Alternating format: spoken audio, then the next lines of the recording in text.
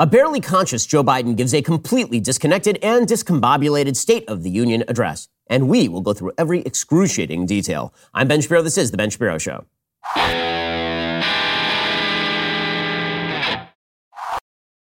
Today's show is sponsored by ExpressVPN. Do you like your web history being seen and sold to advertisers? No? Me neither. Get ExpressVPN right now at expressvpn.com/Ben. Speaking of which, did you know that when you start browsing in incognito mode, you're not actually incognito? If you read that fine print, what you will see is that it says your activity might still be visible to your employer or your school or your ISP. How can they even call that incognito? Here's the thing. If you actually want to not show your internet activity to apparently everyone on Earth, you need to use ExpressVPN. Think about all the times you've used Wi-Fi at a coffee shop or a hotel, even at your parents' house. Without ExpressVPN, every site you visit could be logged by the admin of that network. That is true even if you are in incognito mode. I mean, do you really want your parents or anybody else to see what you are doing online? What's more, your home internet provider can also see and record your browsing data. In the U.S., they are legally allowed to sell that data to advertisers. Plus, hackers can get access as well. ExpressVPN stops all that. It's an app that encrypts all your network data and reroutes it through a network of secure servers so your private online activity stays just that, private. ExpressVPN works on all your devices. It is super duper easy to use. The app literally has one button. You tap it to connect. Your browsing activity is secure from prying eyes. So stop letting strangers invade your online privacy. Protect yourself at expressvpn.com/Ben. Use my link at expressvpn.com/Ben to get 3 extra months for free. That's expressvpn.com/Ben to learn more. I've been using ExpressVPN myself for years to protect my online activity. If I'm doing it, why shouldn't you? Go check them out right now. expressvpn.com/Ben to learn more and get 3 extra months for free. Okay, so last night, Joe Biden gave his first official State of the Union address. It ran just a little over 70 minutes, and it was terrible. I mean, really bad. Now, you would expect me to say that, right? But here is the thing. The man can't speak anymore. He's gone. He is completely gone. It was so bad that last night, The Daily Show, Trevor Noah's Daily Show, tweeted out a picture of your phone when it's completely low on charge. You know, that graphic of the little red line at the bottom of the battery symbol and then the plug that needs to be plugged in, because he was gone. He just wasn't there. And it turns out most of our leaders aren't there because they're all really old and they're kind of decrepit and they're kind of stupid. And these are the people who are leading us through a crisis. So the speech was discombobulated. It was completely disconnected. It had nothing to do with reality. It was an alternative universe speech. It was the kind of thing that Ron Klain probably wrote after reading about all of his great successes on Twitter.com from all the blue checks who make their living by sucking up to people like Ron Klain. I'm not sure many Americans felt heartened by Joe Biden's speech. What he had to say on Ukraine is probably the best part of his speech, but the rest of it was really pretty much just garbage. And again, the big kind of sights and sounds from last night were not flattering to our nation's leadership class. First of all, let me just say this when it comes to the State of the Union. I've always said I think the State of the Union is a monarchic holdover. It's a garbage institution. There's no reason why we should be doing it. I said this when Trump was president, when Obama was president, and now when Joe Biden is president. The spectacle of the President of the United States descending like a king into the legislature to the loud cheers and applause of the elected leadership of our legislative branch, which is supposed to be the primary branch in the United States. I always thought it was silly. Not only do I think it's silly, I think it's wildly counterproductive. If ever I were elected president, God forbid, the first thing that I would do during the State of the Union is I would just send a letter to Congress saying the State of the Union is read the news, go screw yourself. That would be my State of the Union address because it's so stupid. And by the way, that's what George Washington used to do. He used to actually just send a letter to Congress informing them on the State of the Union, and that was it. And now it's become this whole long speech we're supposed to pretend to care about. So let's start with Joe Biden not being coherent, because he is not. And if you are a leader on the world stage, let's say you're Vladimir Putin, or let's say you're Xi Jinping, let's say you're an opposing leader, somebody who looks at the United States and sees the possibility of gain, do you find this man intimidating? Do you think of this human being as somebody who is going to stand up to you? I mean, it doesn't even look like he can stand up at all, let alone stand up to you. Here's just a quick montage of some of Joe Biden's worst flubs last night. And listen, reading a teleprompter badly, it's not a crime. But blowing it as badly as Joe Biden did over and over and over last night, that certainly doesn't look good in the most watched speech that you will give all year long if you're president of the United States. Here was Joe Biden screwing it up multiple times last night. Because you can't build a wall high enough to keep out a vaccine. The vaccine can stop the spread. It's time to see the what used to be called the Rust Belt become the home of a significant resurgence of manufacturing. Putin may circle Kyiv with tanks, but he'll never gain the hearts and souls of the Iranian people. Preventing Russia's central bank from defending the Russian ruble. Yeah, man. It was going great last night. The Uranian slip right there, where he says that Vladimir Putin can never defeat the souls of the Iranians. Even Kamala Harris in the background, she softly muttered to herself, Ukrainian. When Kamala Harris is correcting you, and Kamala Harris is no great shakes, as we'll get to later on in the show, then you know that things are going wildly wrong. Meanwhile, who's the rest of our leadership class? Well, the Speaker of the House of Representatives is that decrepit squirrel sitting just behind Joe Biden. And there was a very odd moment when Joe Biden was talking about burn pits and U.S. soldiers and cancer, and she sort of gets up and does something no one knows what she's doing. Is it a dance? Is it some sort of signal? What exactly is Nancy Pelosi doing here? And our troops in Iraq in Afghanistan have faced many dangers. One being stationed at bases breathing in toxic smoke from burn pits. Many of you have been there. So we've got a few choices here. Cocaine-addled squirrel, knitting without knitting needles, wild excitement at burn pits, don't know what she's doing, not sure what Nancy Pelosi thinks she's doing here. So she's the other great leader. She's third in line to the presidency. So, I mean, on that dais, you have the President of the United States, who is no longer with us. You have Kamala Harris, who's the worst politician in modern history. And you have Nancy Pelosi, who randomly gets up at the sound of burn pits and starts going like this. So things are going. And then out in the audience, you have the Senate Majority Leader, Chuck Schumer, who had an awkward moment where Joe Biden was talking about something and people start booing. And Chuck Schumer thinks that he's supposed to get up and clap. And so we end up with this hilarious hokey pokey. The American Rescue Plan. The American Rescue Plan helped working people and left no one behind. Folks. False start, 5-yard penalty, first down. It's so good. Gets up, he gets down. He gets up, he gets down.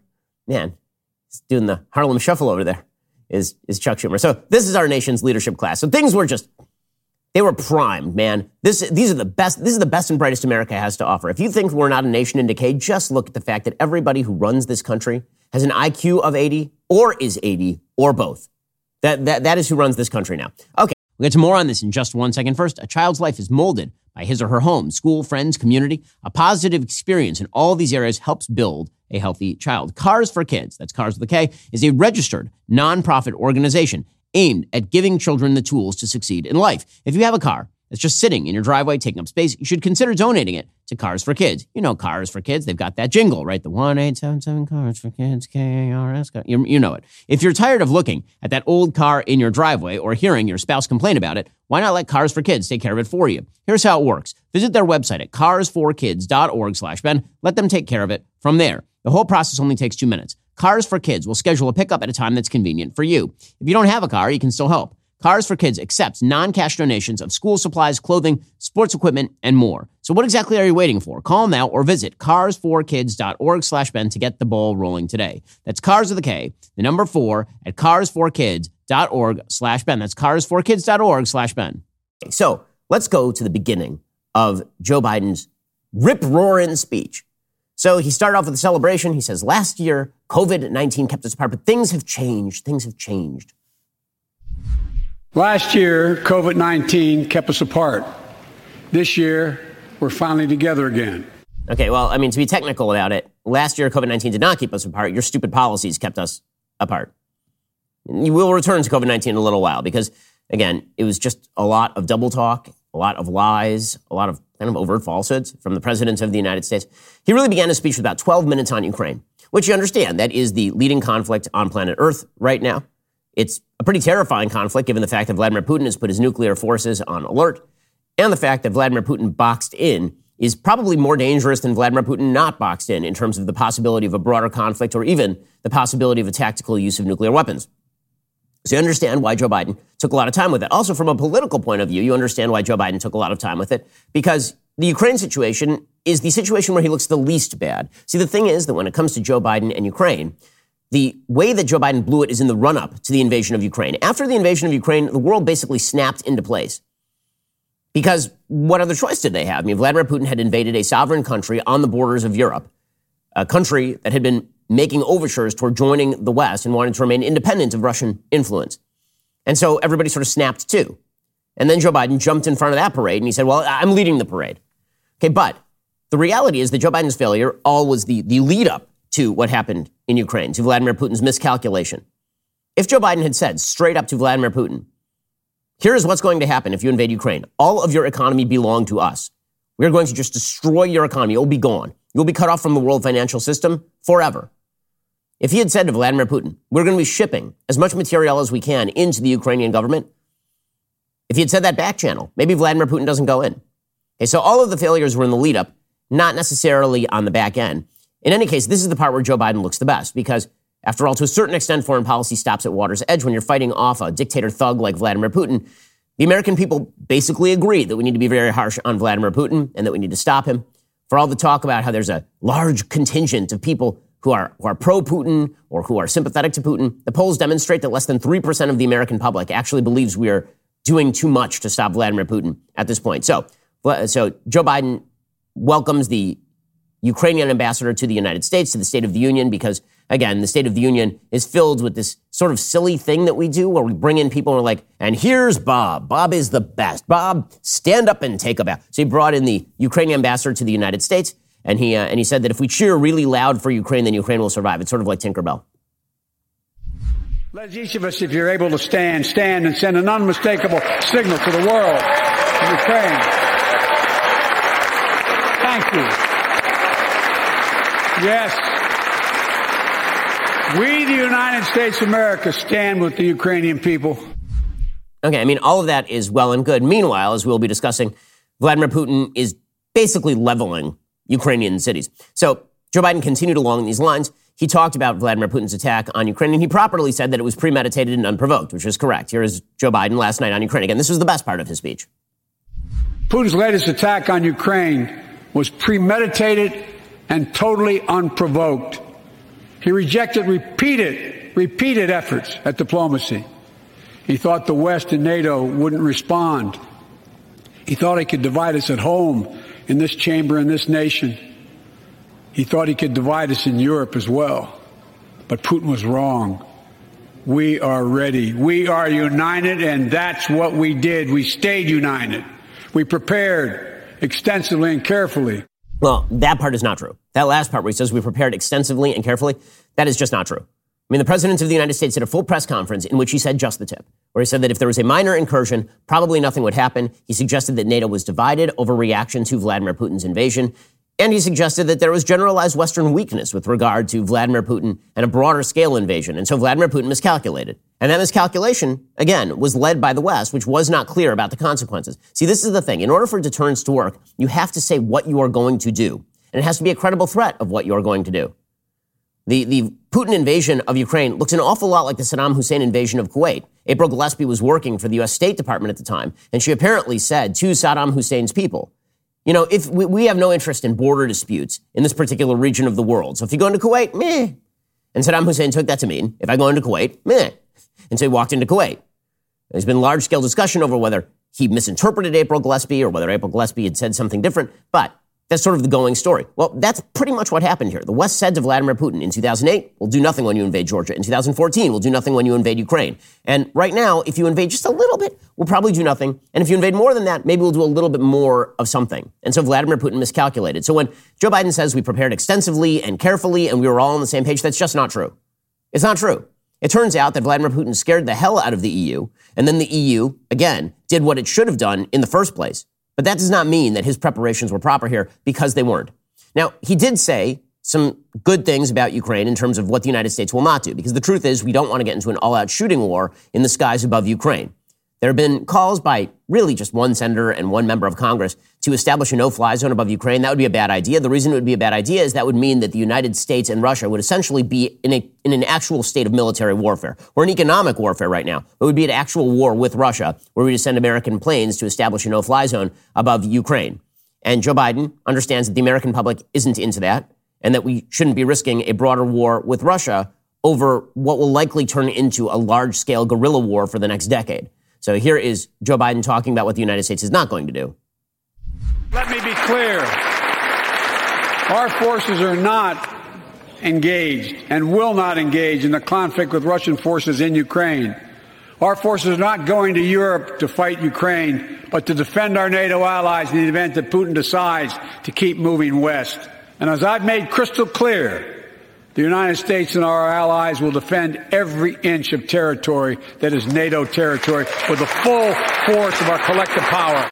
Okay, well, I'm glad that he is saying that about NATO territory. It would have been much better if he had made clear what the consequences of going into Ukraine would have been for the Russians in the first place. Well, Joe Biden was putting everybody to sleep last night, and probably you fell asleep pretty easily last night because after listening to Joe Biden talk, I mean, why wouldn't you? But the question is, how well did you sleep? If it wasn't well enough, that's probably because you really need a new set of sheets. Here's the thing. You don't think about sheet quality. You think you just go get the thing with the high thread count. That is not how sheet quality works. You need the best quality sheets, and those come only from one place, Boll & Branch. Boll & Branch's signature sheets feel so soft and light, you will forget you're not actually sleeping on a cloud. They're sustainably made for uncompromising quality from field to factory. I love Boll & Branch sheets. I got rid of all my other sheets. Honestly, they fit your mattress perfectly. It's like a big thing. Have you ever put a fitted sheet on a mattress, and then halfway through the night, your face is just on the mattress because you've tossed and turned and the sheet has pulled up off the mattress? Not so with Boll & Branch. The signature hemmed sheets are a bestseller for a reason. We've got that buttery, soft, lightweight organic cotton and a classic sateen weave for sheets that get softer over time. They're not too hot, they're not too cool, and they fit your mattress the way they're supposed to fit your mattress. Boll & Branch signature sheets come in 7 beautiful colors in all sizes from twin all the way on up to California King. Made to a higher standard, 100% organic cotton, ethical production, thoughtful attention to every detail, and fitted sheets that actually fit your mattress the way they are supposed to. Experience the best sheets you have ever felt at bollandbranch.com. Get 15% off your first set of sheets when you use promo code Shapiro at checkout. That is Boll & Branch, BOLL, and branch.com, promo code Shapiro. So then we get into the happy talk. Yeah, this is the happy, slappy, crappy talk from the President of the United States about Ukraine. I'm not a big fan of overblown rhetoric when it comes to the hard facts of military power being unleashed on the ground. Ukraine now reports that at least 2,000 civilians have been killed inside Ukraine. The Russians are effectively just bombing civilian centers. This is what they did to Grozny in Chechnya in 1999-2000. So this is not a particular shock. According to the Ukrainian government, the Russians are actually preventing the evacuation of civilians actively from Mariupol, which is a city along the Black Sea that has now been surrounded by the Russian forces. They're going to brutalize the civilian population until the Ukrainian government submits, is the basic idea here. It's an old style of warfare, something we thought had been left in the past, but the Russians, boxed in, feel no choice but to kill as many civilians as humanly possible, apparently, in order to cudgel the population into some state of surrender. And meanwhile, Joe Biden is doing happy talk. So here was Joe Biden's happy talk last night. Putin may circle Kyiv with tanks, but he'll never gain the hearts and souls of the Iranian people. He'll never extinguish their love of freedom, and he will never weaken the resolve of the free world. Okay, so first of all, Kamala Harris there mouthing Ukrainian is pretty much everything. He can't even, he blows the punchline there. It won't weaken the resolve of the Ukrainian people, but this kind of talk is really cheap. It's really cheap. When you say things like, Vladimir Putin is surrounding your city, but he'll never be able to extinguish the liberty in your heart. Well, he could extinguish, your actual liberty. He could also extinguish your heart. Right? So there are a couple things that Vladimir Putin could extinguish. And because the West failed in the run-up here to prevent that from happening, all the talk in the world about how the light of liberty will live on in, the oppressed people of Ukraine, who are now going to be enmeshed, apparently, in a years-long civil war. And really not a civil war, really a guerrilla insurgency against an invasion force from Russia. Joe Biden's happy talk is meaningless here. To the people of Ukraine, I don't know what that means. Measures mean something. Military materiel means something. The economic sanctions mean something. But these sorts of phrases, these sorts of high-flown phrases, they mean absolutely nothing when they are not backed by anything meaningful. And so when Joe Biden is leaving open the door to importing hundreds of thousands of barrels of Russian oil every single day, when he is doing that, and at the same time that he is doing that, he is saying, liberty won't be extinguished in your heart. People of Ukraine must be like, what the hell? There's this meme online of a drowning person and then a hand coming out to reach out to the hand of the drowning person, gives him the high five, and then the person drowns. That's what it feels like from Joe Biden right there. Like the people of Ukraine are like, we could use some help. Joe Biden's like, liberty will not be extinguished in your heart. High five. That's what it feels like when Joe Biden says that. Okay, so that is what he had to say on Ukraine. Then he got into the bad part of his speech. Okay, that was the best part of his speech. Then he got into the bad part. So he started talking about the pandemic. And this is where the lies begin. Because when you're the president of the United States and you've had the worst 14 months of any president of the United States ever.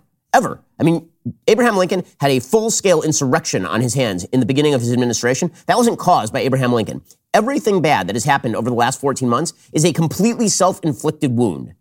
The president of the United States is really, really bad at this. And because he is so bad at this, he has to just lie to you.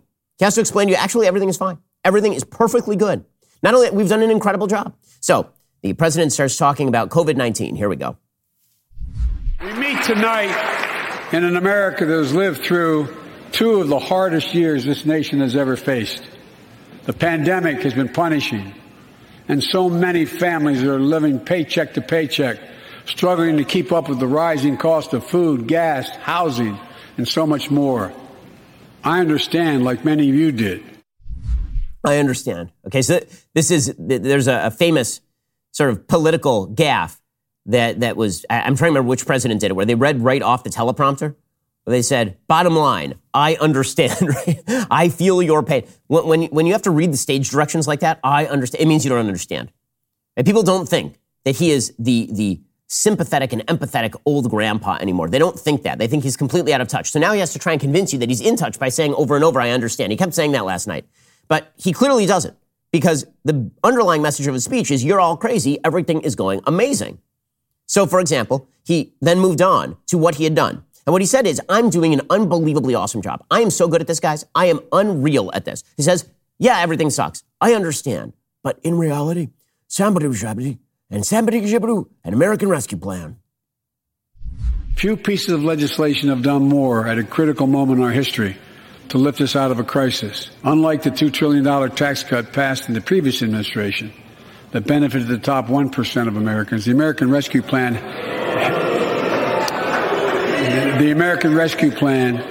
helped working people and left no one behind. It worked. We created jobs, lots of jobs. In fact, our economy created over 6.5 million new jobs just last year. More jobs in 1 year than ever before in the history of the United States of America. He's such an unbelievable damn liar. Okay, this is where the lies begin, and they're absurd.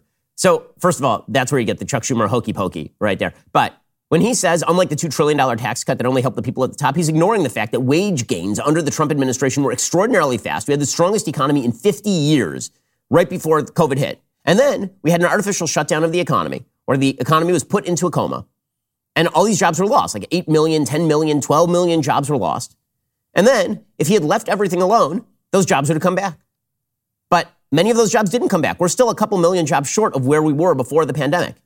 And that is because of Joe Biden. That is because of Joe Biden's pathetic and stupid spending policy. He paid people to stay home. He inflated the currency. He inflated prices. He put on new business regulations. He created economic uncertainty.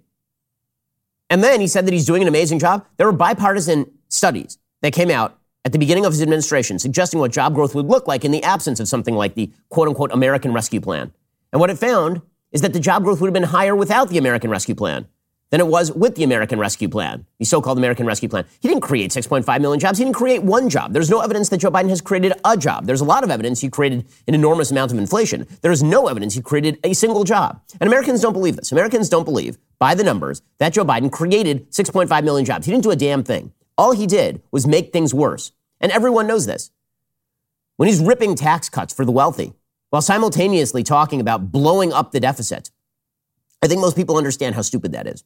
Alrighty, folks. So Joe Biden's economic plans, they are just idiotic in the extreme, which means that things could get a lot more volatile. And if they're going to get more volatile, now would be an excellent time for you to think about refinancing that mortgage. If you haven't taken advantage of the current low mortgage rates, now would be the time, because they are going to rise in the near future. Every day that passes, you know what's going to happen. We are at risk of seeing higher rates. The Fed is already talking about raising interest rates. The mortgage rates are already starting to go up. It's going to cost you money if you don't do it right now. So please find out what your options are. Get a free mortgage review, no obligation whatsoever, by calling the folks at American Financing, America's home for home loans. loans. You're likely to save hundreds, if not thousands of bucks a month, plus tens of thousands of bucks long term. You don't have to reset your loan to get those savings. Just choose any term, 10 years and over, whatever makes sense for your budget. It really is that simple. And if you start soon, you could skip up to 2 payments and you could close in as fast as 10 days. Just call 866-721-3300. That's 866-721-3300 or visit AmericanFinancing.net, NMLS 182334, NMLSConsumerAccess.org. Again, give them a call at 866-721-3300 to get started or visit AmericanFinancing.net to take a look at refinancing that home mortgage. And then he continued along these lines. So he says, at least we're not doing tax cuts for the wealthy. Again, the tax cuts that Donald Trump passed were tax cuts that predominantly went to the middle class. They were direct. I got a tax increase under Donald Trump. I was in that top tax bracket. I was living in California. I got a tax increase because they got rid of the SALT deduction. They got rid of that state and local tax deduction. So I actually ended up paying my California income tax on top of my federal income tax.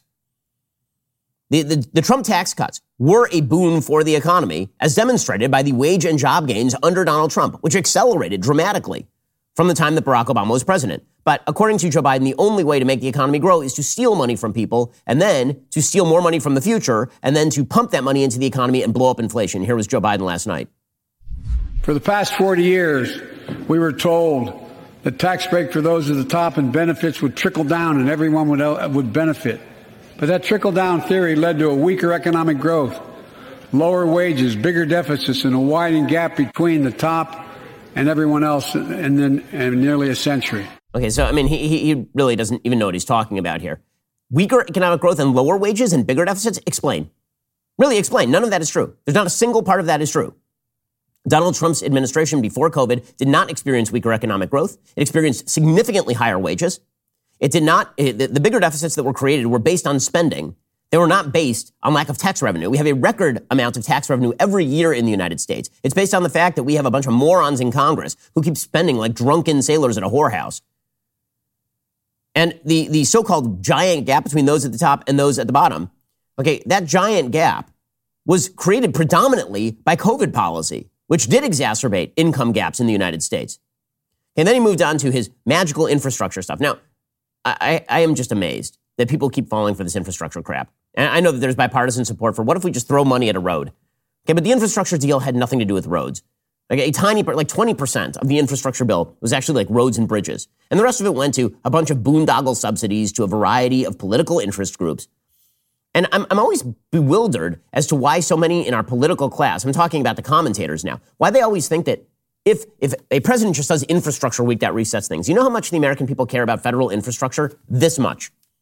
They can pretend they like it because who doesn't like a road? Who doesn't like a bridge? But in reality, does that shift any political points? Like, that hasn't made a difference in American politics. Infrastructure week has not made a difference in American politics since Eisenhower greenlit the national highway system. This is not a thing. If he's trying to pin his hopes for a revival of his presidency on, I spent a lot of money on a bridge in West Virginia, good luck to you, sir. We're done talking about infrastructure weeks. We're now talking about an infrastructure decade. It's going to transform America, to put us on a path to win the economic competition of the 21st century that we face with the rest of the world, particularly China. And we'll do it to withstand the devastating effects of climate change and promote environmental justice. Environmental justice. By the way, environmental justice is code for redistribution of income along racial lines. That's what he means by environmental justice. Whenever Democrats add the word justice to another modifier, that means that they are talking about diversity, equity, and inclusion and redistribution along group lines. That's what he means. Okay? And when he says we're going to compete with China with infrastructure, what is he talking about? The way that we compete with China is with innovation. We out-innovate the Chinese. The Chinese are actually really good at building giant things. They're good at that. That's the only thing they're good at. They build giant empty cities. They build bullet trains. This is what the Chinese do. It's what dictatorships have always done. Dictatorships are really good at building giant projects. They're good at building like a building. They're good at building a highway. Even Hitler built the Autobahn. You can build a giant project with centralized government power, but that's not how you compete. The way that you compete is by freeing the individual to innovate and make all the best products. That's why we kick China's ass up and down the block on economics, not because China doesn't have enough infrastructure and we have more infrastructure. That's not how that works. Anybody who believes that the reason the United States succeeds where China fails is because we have highways is insane and stupid. It's ridiculous. Infrastructure ain't going to solve your competition problem with China. Innovation solves your problems with China when it comes to the economy. And then he continues along these lines, and he says it's all about we're reshoring. Made in America is where it's at. Now, listen, this is a bipartisan thing. You've seen this from Republicans as well as Democrats, that when we say made in America, this strengthens the American economy. This is a myth. Depends on whether the United States is competitive. American competitiveness is what makes us competitive. Us being uncompetitive, seeking some form of autarky where we produce everything in the United States for 3 times the price we could get using global supply chains makes you non-competitive. I know these are lovely myths that we like to tell ourselves, that if we just manufactured T-shirts here instead of in Vietnam, America would be economically stronger. That's economics 101 idiocy. That's really dumb. That's not true. The way that the United States defeats everyone else, economically speaking, is it frees everyone in the economy to do business across a wide variety of countries, create global supply chains, yes. You try not to locate in countries that can then seize those supply chains like China has done, countries that are opposed to the United States. But on a business level, if you want to outcompete the rest of the world, it's not about reshoring T-shirt making. It's not about reshoring manufacturing prowess that you can get cheaper and easier in Mexico. It's about creating new products and innovation in the United States that is going to enrich citizens of the United States, make products cheaper and more plentiful, and create new products and jobs that are the best in the world. That's why the United States is the dominant world economic power, not because we are going to reshore T-shirt making. Anyway, here's Joe Biden on this. Around and you'll see an amazing story. The rebirth of pride that comes from stamping products made in America. The revitalization of American manufacturing. Companies are choosing to build new factories here when just a few years ago they would have gone overseas. Okay, the only reason that companies are building new factories here as opposed to overseas is because you're loosening business regulations and making it a better place to do business. And that happened under Donald Trump. That didn't happen under Joe Biden. If you're subsidizing factories to come here, then you're just taking money from some taxpayers and giving it to other taxpayers. So again, this is bad economics. And then he continues along with it. But then he says, you know what? I do have to acknowledge that inflation is a problem. So we're now, 20 minutes into the speech, 25 minutes into the speech. And finally, he gets to the big word that he does not want to say, inflation. And his solution for inflation is just about as backwards, stupid, and insane as you would expect from an adult president of the United States who does not know what day it is. Here's the president of the United States acknowledging finally that, yeah, inflation's kind of bad. At a 40-year high and all that, approaching 10% year on year. Yeah, here we go. And with all the bright spots in our economy, record job growth, higher wages, too many families are struggling to keep up with their bills. Inflation is robbing them of gains they thought otherwise they would be able to feel. I get it. That's why my top priority is getting prices under control. Is that his top priority, getting prices under control? Because as it turns out, his preferred methodology for getting prices under control is to pour gasoline on a raging inflation fire. So here is the president's actual proposal for getting inflation under control last night.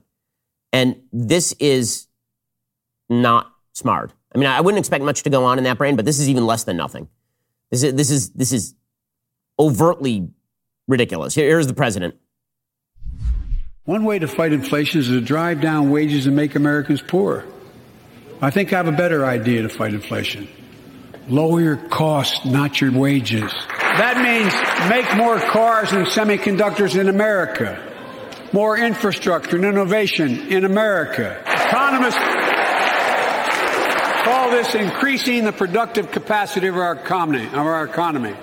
I call it building a better America.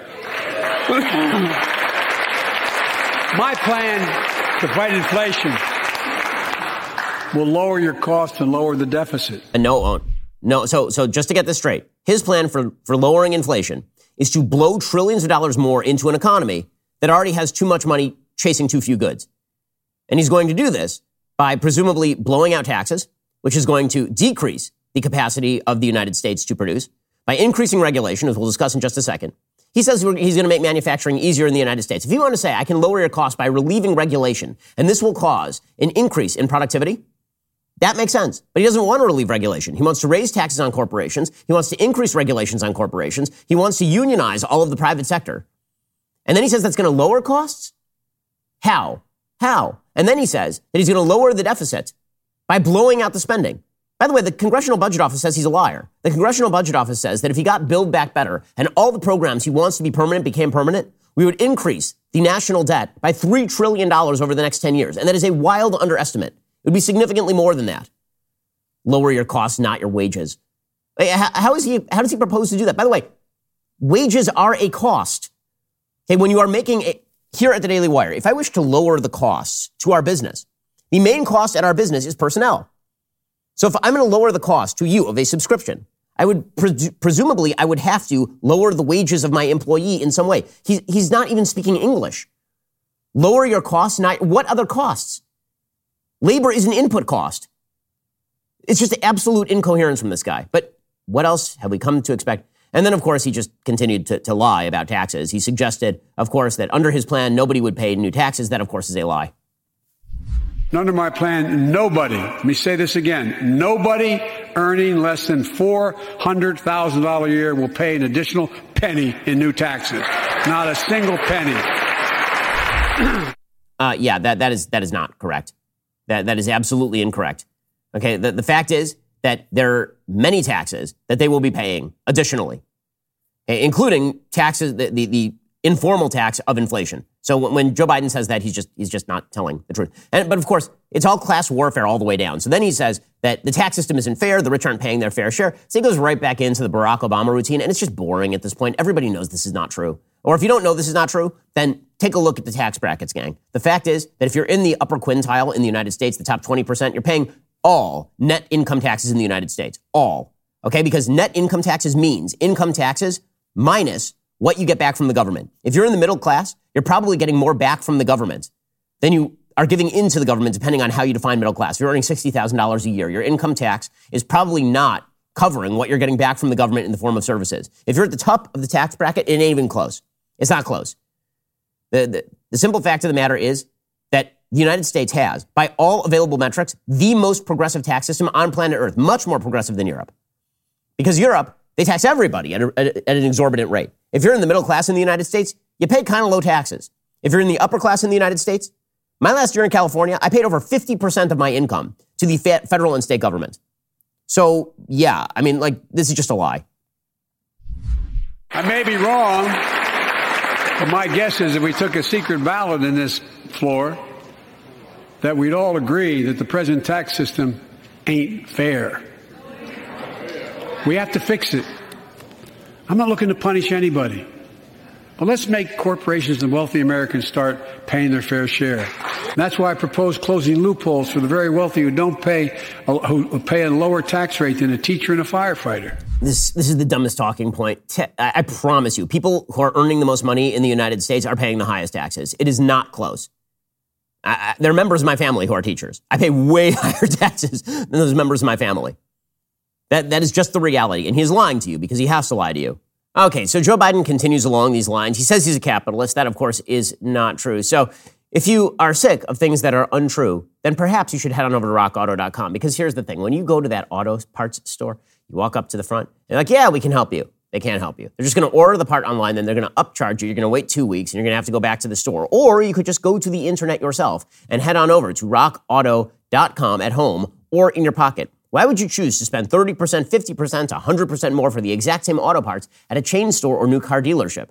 Here's a random example. You got a Delphi FG1456 fuel pump assembly for a 2005 to 2010 Honda Odyssey. That's $354 in advance and $216 at rockauto.com. Rockauto.com is a family business serving auto parts customers online for 20 years. Head on over to rockauto.com right now. Shop for auto and body parts from hundreds of manufacturers. They've got everything from engine control modules and brake parts to tail lamps, motor oil, even new carpet. Whether it's for your classic or daily driver, get everything you need in a few easy clicks delivered directly to your door. The rockauto.com catalog, it's unique, it's remarkably easy to navigate, and rockauto.com prices, they are reliably low and the same for professionals and do-it-yourselfers. Right now, head on over to rockauto.com, see all the parts available for your car or truck, write Shapiro in their How Did You Hear About Us box so they know that we sent you.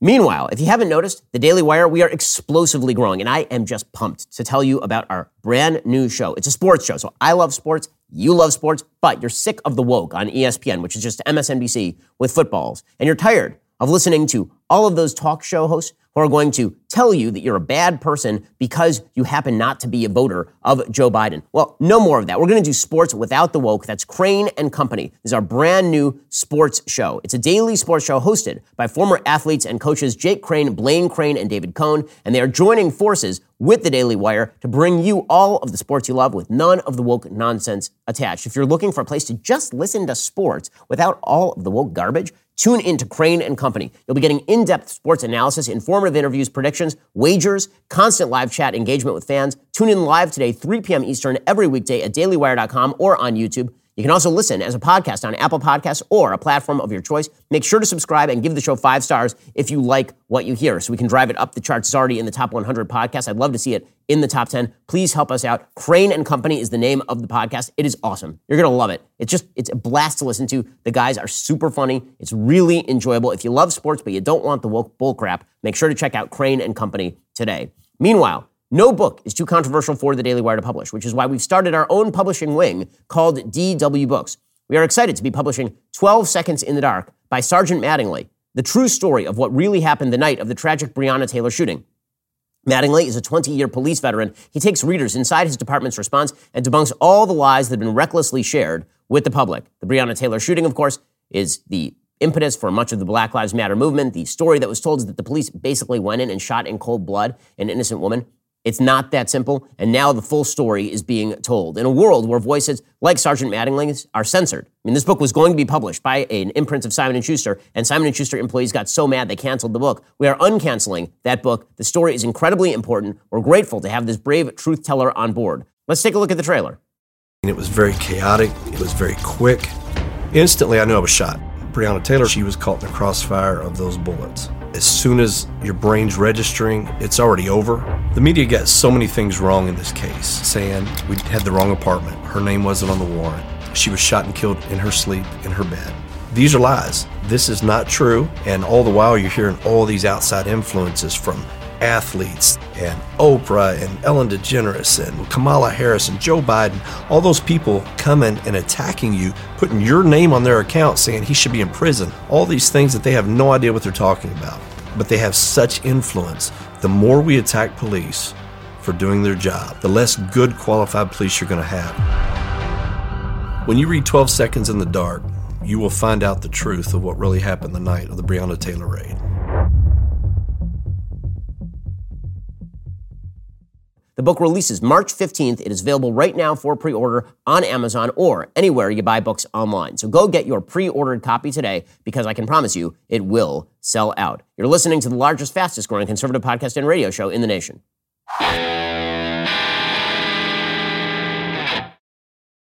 Alrighty, so Joe Biden, he covered Ukraine and he covered inflation, sort of. By covering inflation, I mean that he had no solutions and his solutions are dumb. And then he decides that he is going to just rip on capitalism. So just to be straight about this, he thinks he's going to lower inflation by ripping all of the companies that provided your products. We will increase the productive capacity of the United States, apparently, by just trashing the people who actually make the products. So the president of the United States continues along these lines. He says that his plan to spend ungodly amounts of money and raise taxes is going to lower the deficit. Yeah, man, that is not going to happen. My plan will not only lower costs and give families a fair shot, it will lower the deficit. The previous administration not only ballooned the deficit with those tax cuts for the very wealthy and corporations, it undermined the watchdogs, the job of those to keep pandemic relief funds being wasted. Remember we had those debates about whether or not those watchdogs should be able to see every day how much money was being spent, where was it going to the right place? But in my administration, the watchdogs are back. Oh, the watchdogs are back, man. They're back. You know how much money he's going to waste? Money that has not yet been seen by God or man, he is going to waste. Because this is what Democrats do when they're... Republicans do, but particularly Democrats. Okay, then he has his real answer to why inflation is happening. So we've heard it's supply chains, which, if that were true, then inflation in the United States would be about the same as the inflation in Europe, not even close. And then he says that it's because we need to pour money into the American economy, which makes no sense. Again, this is the solution of an idiot who sees an electrical fire and is like, what if I just throw a bunch of liquid? It doesn't matter what the liquid is. Just going to throw some liquid on the electrical fire. And then we get the president of the United States suggesting that the reason inflation is happening is because of greedy capitalists. Weird.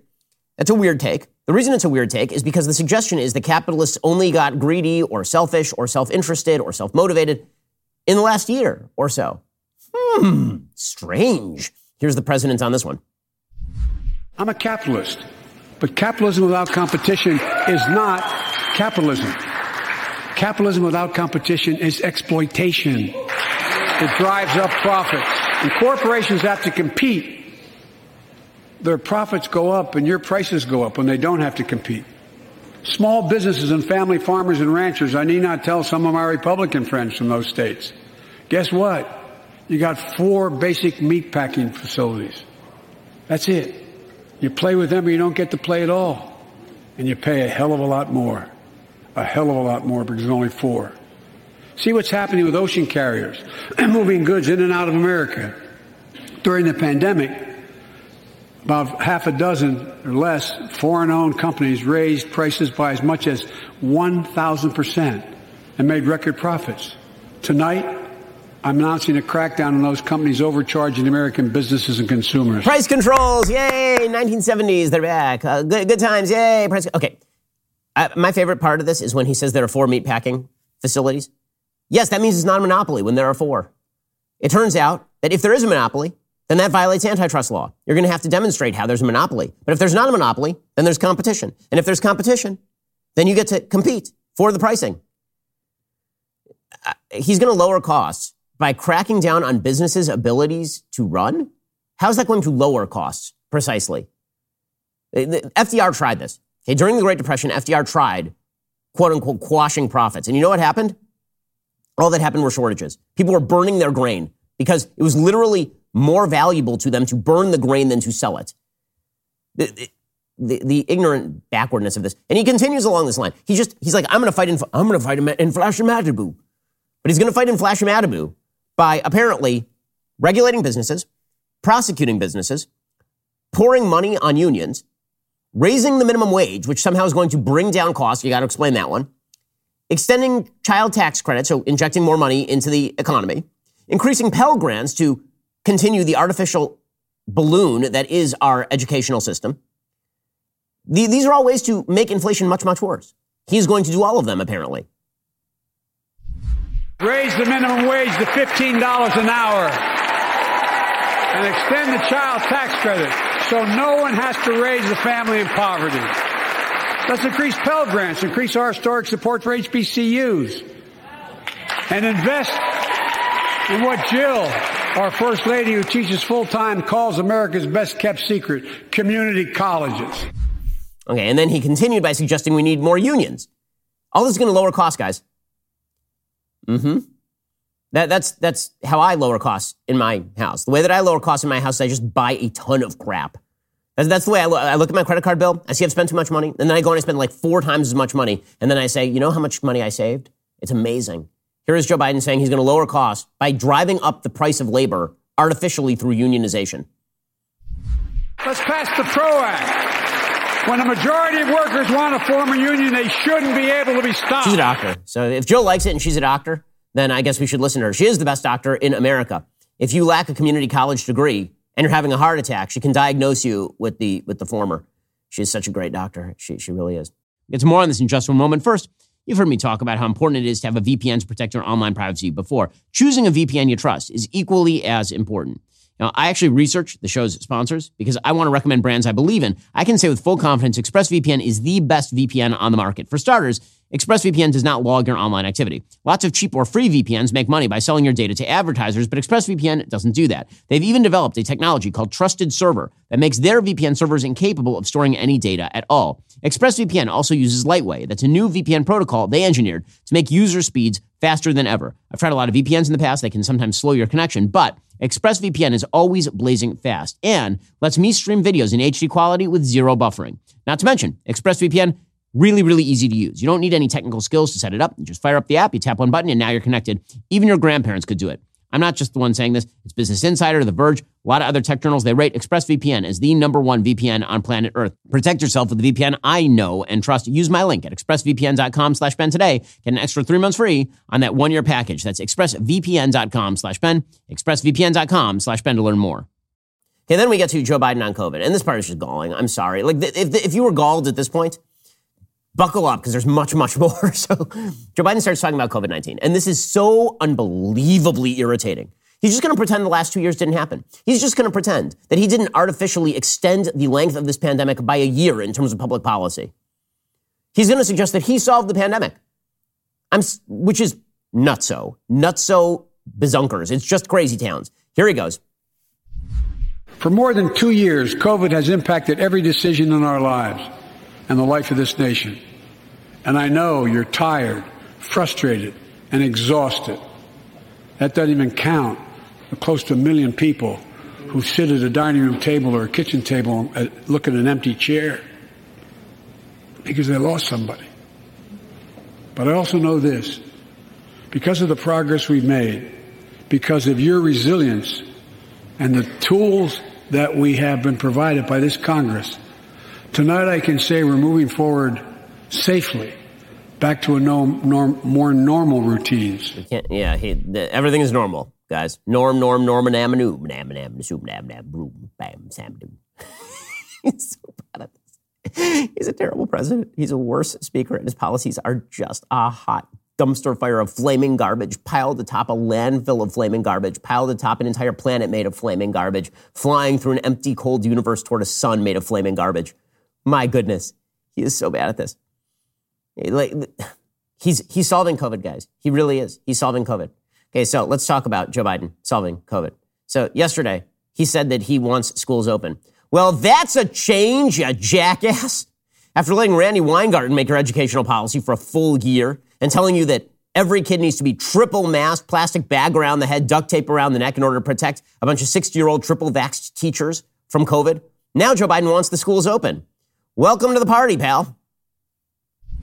Our schools are open. Let's keep it that way. Our kids need to be in school. With 75% of adult Americans fully vaccinated and hospitalizations down by 77%, most Americans can remove their masks and stay in the classroom and move forward safely. I like him reaching into his pocket. You know he's looking for the mask right there, right? He's looking for his mask so he can show you, I still have one, but we can remove it and bag-a-ding it. It's empty. That wasn't the most galling thing he said about COVID. Not the let's reopen the schools routine. 2 years late, because we never should have closed the schools and kids never should have been masked.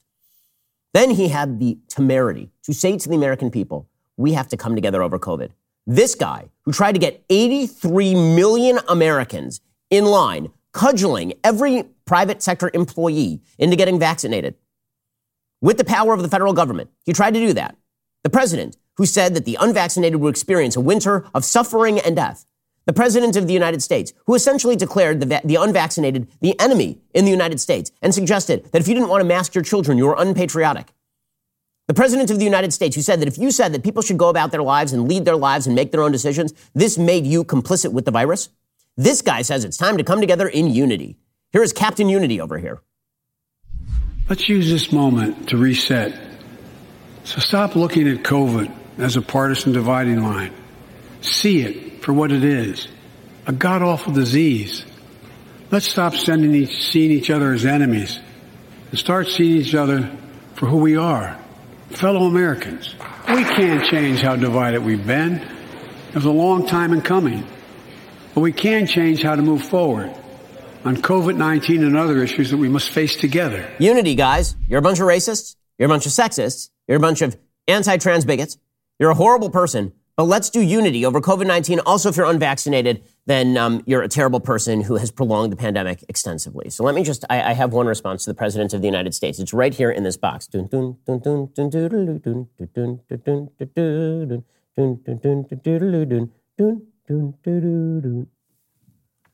Let's get together.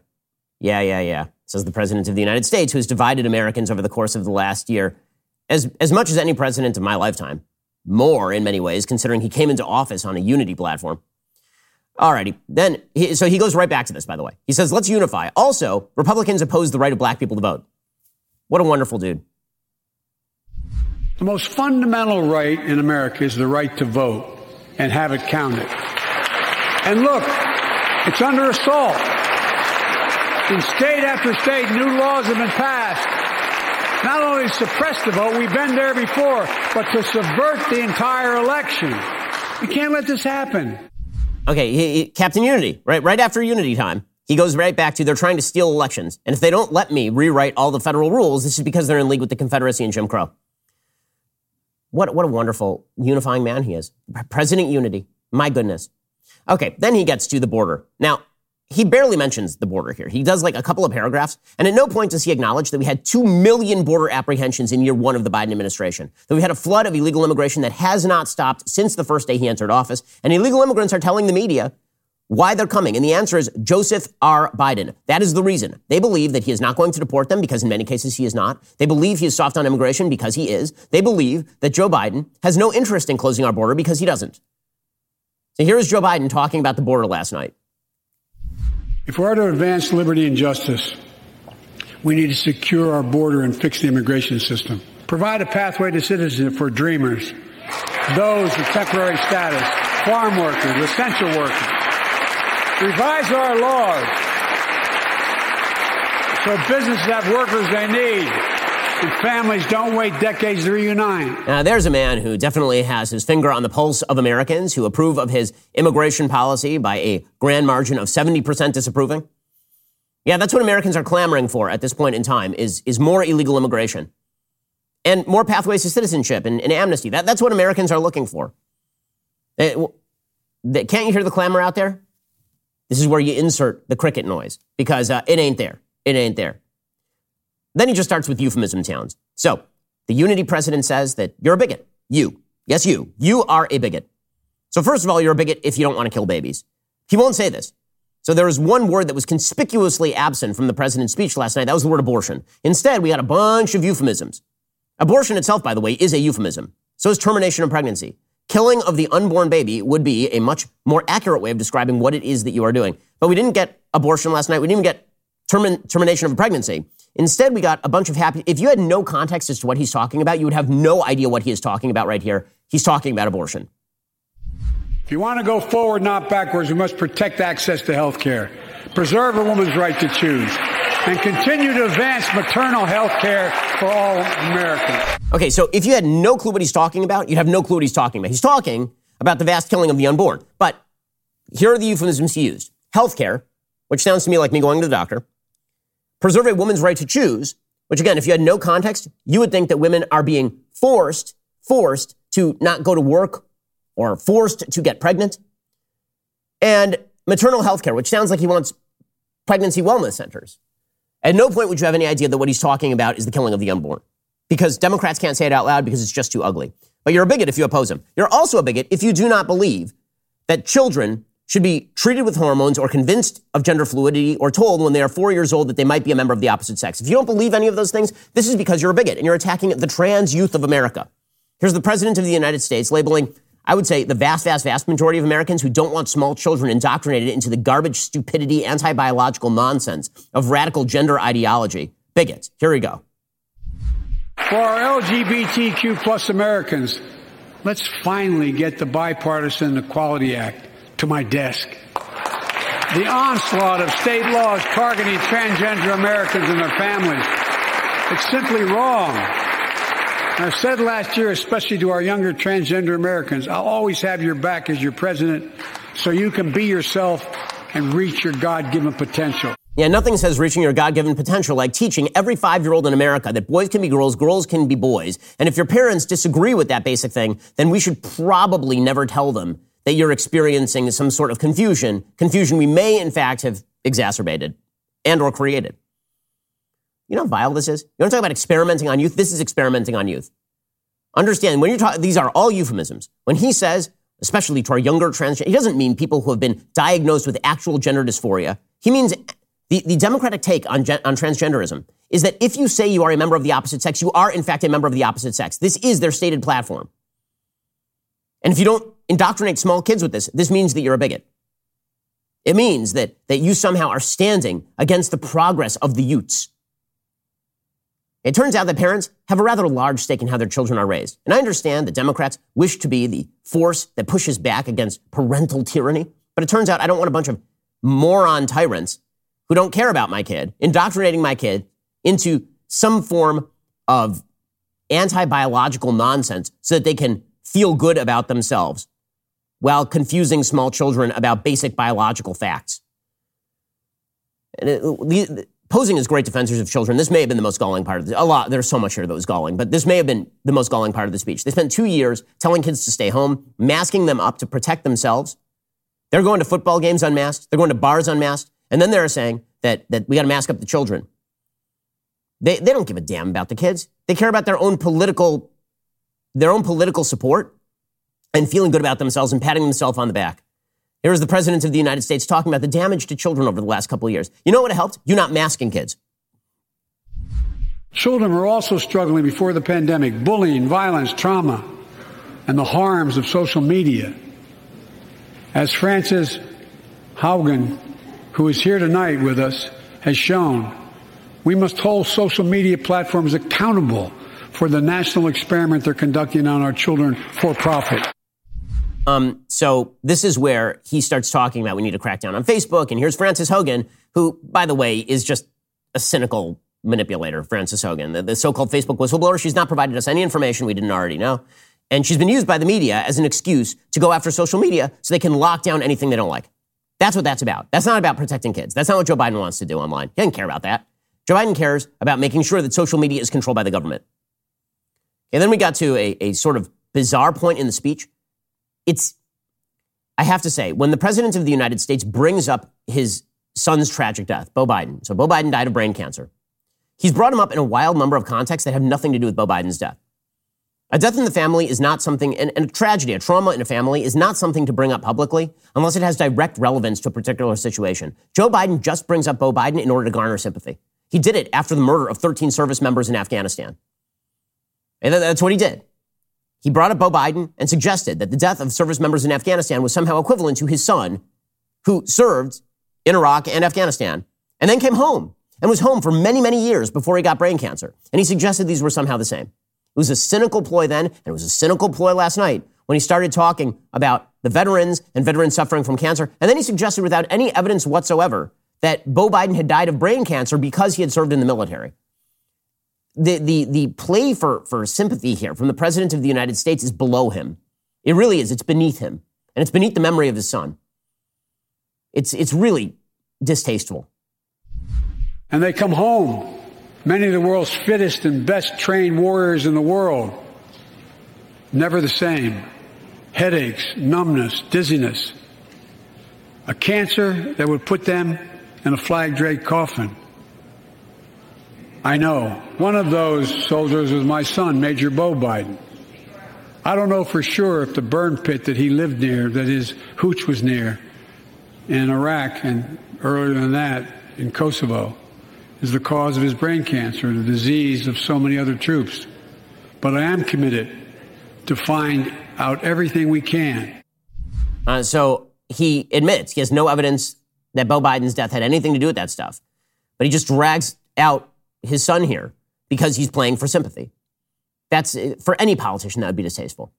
Right, left, center, that is distasteful stuff. Okay, he then concludes on his talk about cancer, and this is always, whenever he did this, Obama did this, it's really stupid. He says, we're going to end cancer as we know it. And fourth and last, let's end cancer as we know it.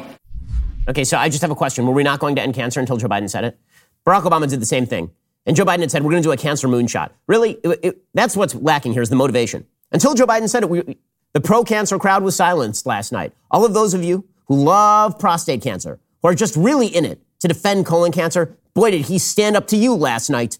All you corporations out there who aren't fighting cancer, all you big pharma companies who apparently want cancer to thrive, man, he stood up to you. And if we just get united on cancer, we can we can lick this problem. And if he just, you know what else we should do? What we should do is we should have cold fusion. And if we don't have cold fusion, that's because there's partisan opposition to cold fusion. There must be cold fusion. Anybody who believes that politicians can solve problems like this by making pronouncements like this, or even by dumping money on problems like this, doesn't know anything. But that's what Joe Biden is counting on, you not knowing anything. Okay, then he finished up with his optimistic call, because you always have to end on an up note. So he starts yelling at you, old man yelling at clouds. Let's go, President Badingadoo. We will save democracy. As hard as those times have been, I'm more optimistic about America today than I've been my whole life because I see the future that's within our grasp. Oh, no, he's going to get madder at you. Keep going. He's going to get madder. Here we go. We are stronger today than we were a year ago. And we'll be stronger a year from now than we are today. This is our moment to meet and overcome the challenges of our time. And we will, as one people, one America, the United States of America. Platitudes! Yeah! One people, one America, United States of dang-a-dang. Yeah! And at the very end, by the way, that's not the very end of his speech. The very end of his speech is, for some odd reason, he just says, go get him. Or go get him, or something. It's supposed to be inspirational, but he's almost keeling over at this point. This is clip 35. God bless you all, and may God protect our troops. Thank you. Go get him. Who's him? I don't know. Him? Her? She? What's the preferred pronoun here? Go get him. Inspiring stuff from the President of the United States. By the way, the polls demonstrate people were not super hot on this. According to CNN's Instant poll, apparently 41% had a very positive reaction to Biden's State of the Union. That is down 10% from last year's joint address. It was the lowest very positive they've ever seen in the last 15 years of instant polling over at CNN. So big win for President Biden. Just a huge win for President Biden. So maybe the signal moment of the speech last night was the part of the speech in which Joe Biden talked about police. Because this is everything. Joe Biden's administration is a failure. The Democratic Party is a failure. They've been failing dramatically over the past 2 years. One of the areas they've been failing the worst is crime. So last night, Joe Biden had to take on crime because it turns out murder rates are way, way, way up in a huge number of American cities. And if they're not up from last year, they're at least even with last year or close to even with last year, which saw the most dramatic spike in murder rates in half a century. So Joe Biden had to talk about it. And so he actually switched from the Democratic slogan of 2020, defund the police, to fund the police, and got a standing ovation from many of the same people who were chanting defund the police 1 year ago. Proven strategies like community violence interruption, trusted messengers, breaking the cycle of violence and trauma, and giving young people some hope. We should all agree the answer is not to defund the police. It's to fund the police. Fund them. Fund them. So yeah, that's a little odd. That's a little odd. Now they're all cheering the stuff that you weren't supposed to say. Turns out the police are the good guys again. That's exciting. If only Joe Biden would call off his DOJ, which has been routinely going after police departments in an attempt to cudgel them into less policing. It's so much dissembling. It's so much dishonesty. No wonder the American people were not buying this in any serious way. Now, there was one more sort of controversial moment of the speech, and that, of course, was this moment when Joe Biden was talking about veterans dying, and Lauren Boebert from Colorado, she got up, and she could not contain herself, and she yelled something true at the President of the United States. She said, yeah, like the 13 Americans in Afghanistan. So here's what that looked like. They come home, many of the world's fittest and best trained warriors in the world. Never the same. Headaches, numbness, dizziness. A cancer that would put them in a flag draped coffin. I know. One of those. People are booing there and they're upset because Lauren Boebert got up and said 13 of them. She's right. She's right. You know, one word that didn't get mentioned this entire speech, Afghanistan. Now, I was told that was a signal foreign policy triumph for this administration. I was told that was a big win for Joe Biden. After all, we haven't seen Americans in Afghanistan for the first time in 20 years. All that took was mass starvation, thousands of Americans left behind enemy lines, 13 dead American service people, trillions in blown American weaponry, thousands of American deaths over the course of 20 years for no reason, apparently, because of Joe Biden. He didn't mention that word once. Nothing about the 13 American service people who died in Afghanistan. Not one word. It just disappeared from Joe Biden. If you had just watched this speech, you would not have known that this happened last year. So everybody's yelling at Lauren. How could Lauren Boebert do that? Lauren Boebert happens to be correct. And if you don't like that Lauren Boebert said that, then maybe you shouldn't have elected a president who got 13 American service people killed for no reason other than his own pathetic vanity.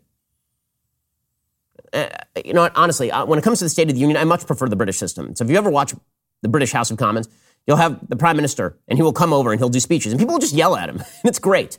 I would much prefer that to this monarchic, stupid institution where we all have to pretend not to say anything disrespectful. How dare Lauren Boebert point out a true thing about Joe Biden?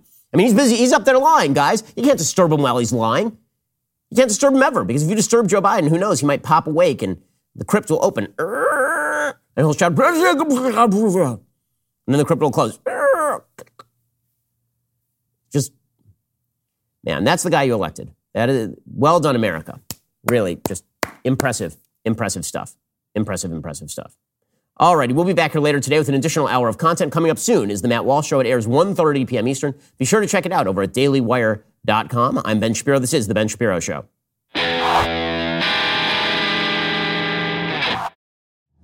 If you enjoyed this episode, don't forget to subscribe to the show. Help spread the word about The Ben Shapiro Show by giving us a 5-star review and sharing the show with a friend. We're available on Apple Podcasts, Spotify, YouTube, or wherever you get your podcasts. And be sure to check out some of our other Daily Wire shows. The Ben Shapiro Show is produced by Elliot Feld. Executive producer Jeremy Boring.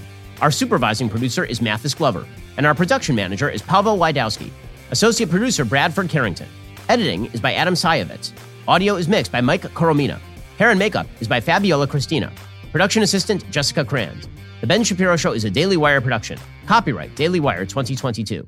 Today on The Matt Walsh Show, as war continues to rage in Ukraine, our media asks the important question: how will this affect trans people? Also, Joe Biden delivers his State of the Union speech. It was a pointless spectacle aside from one significant moment that we will discuss today. Plus, Russia is banned from the World Cup. That sounds fine to me, but didn't we just hold the Olympics in China? There would seem to be some inconsistency here. Plus, in our daily cancellation, the creator of the 1619 Project gets herself canceled again, and I'll explain why. It's a doozy. All of that and much more today on The Matt Walsh Show.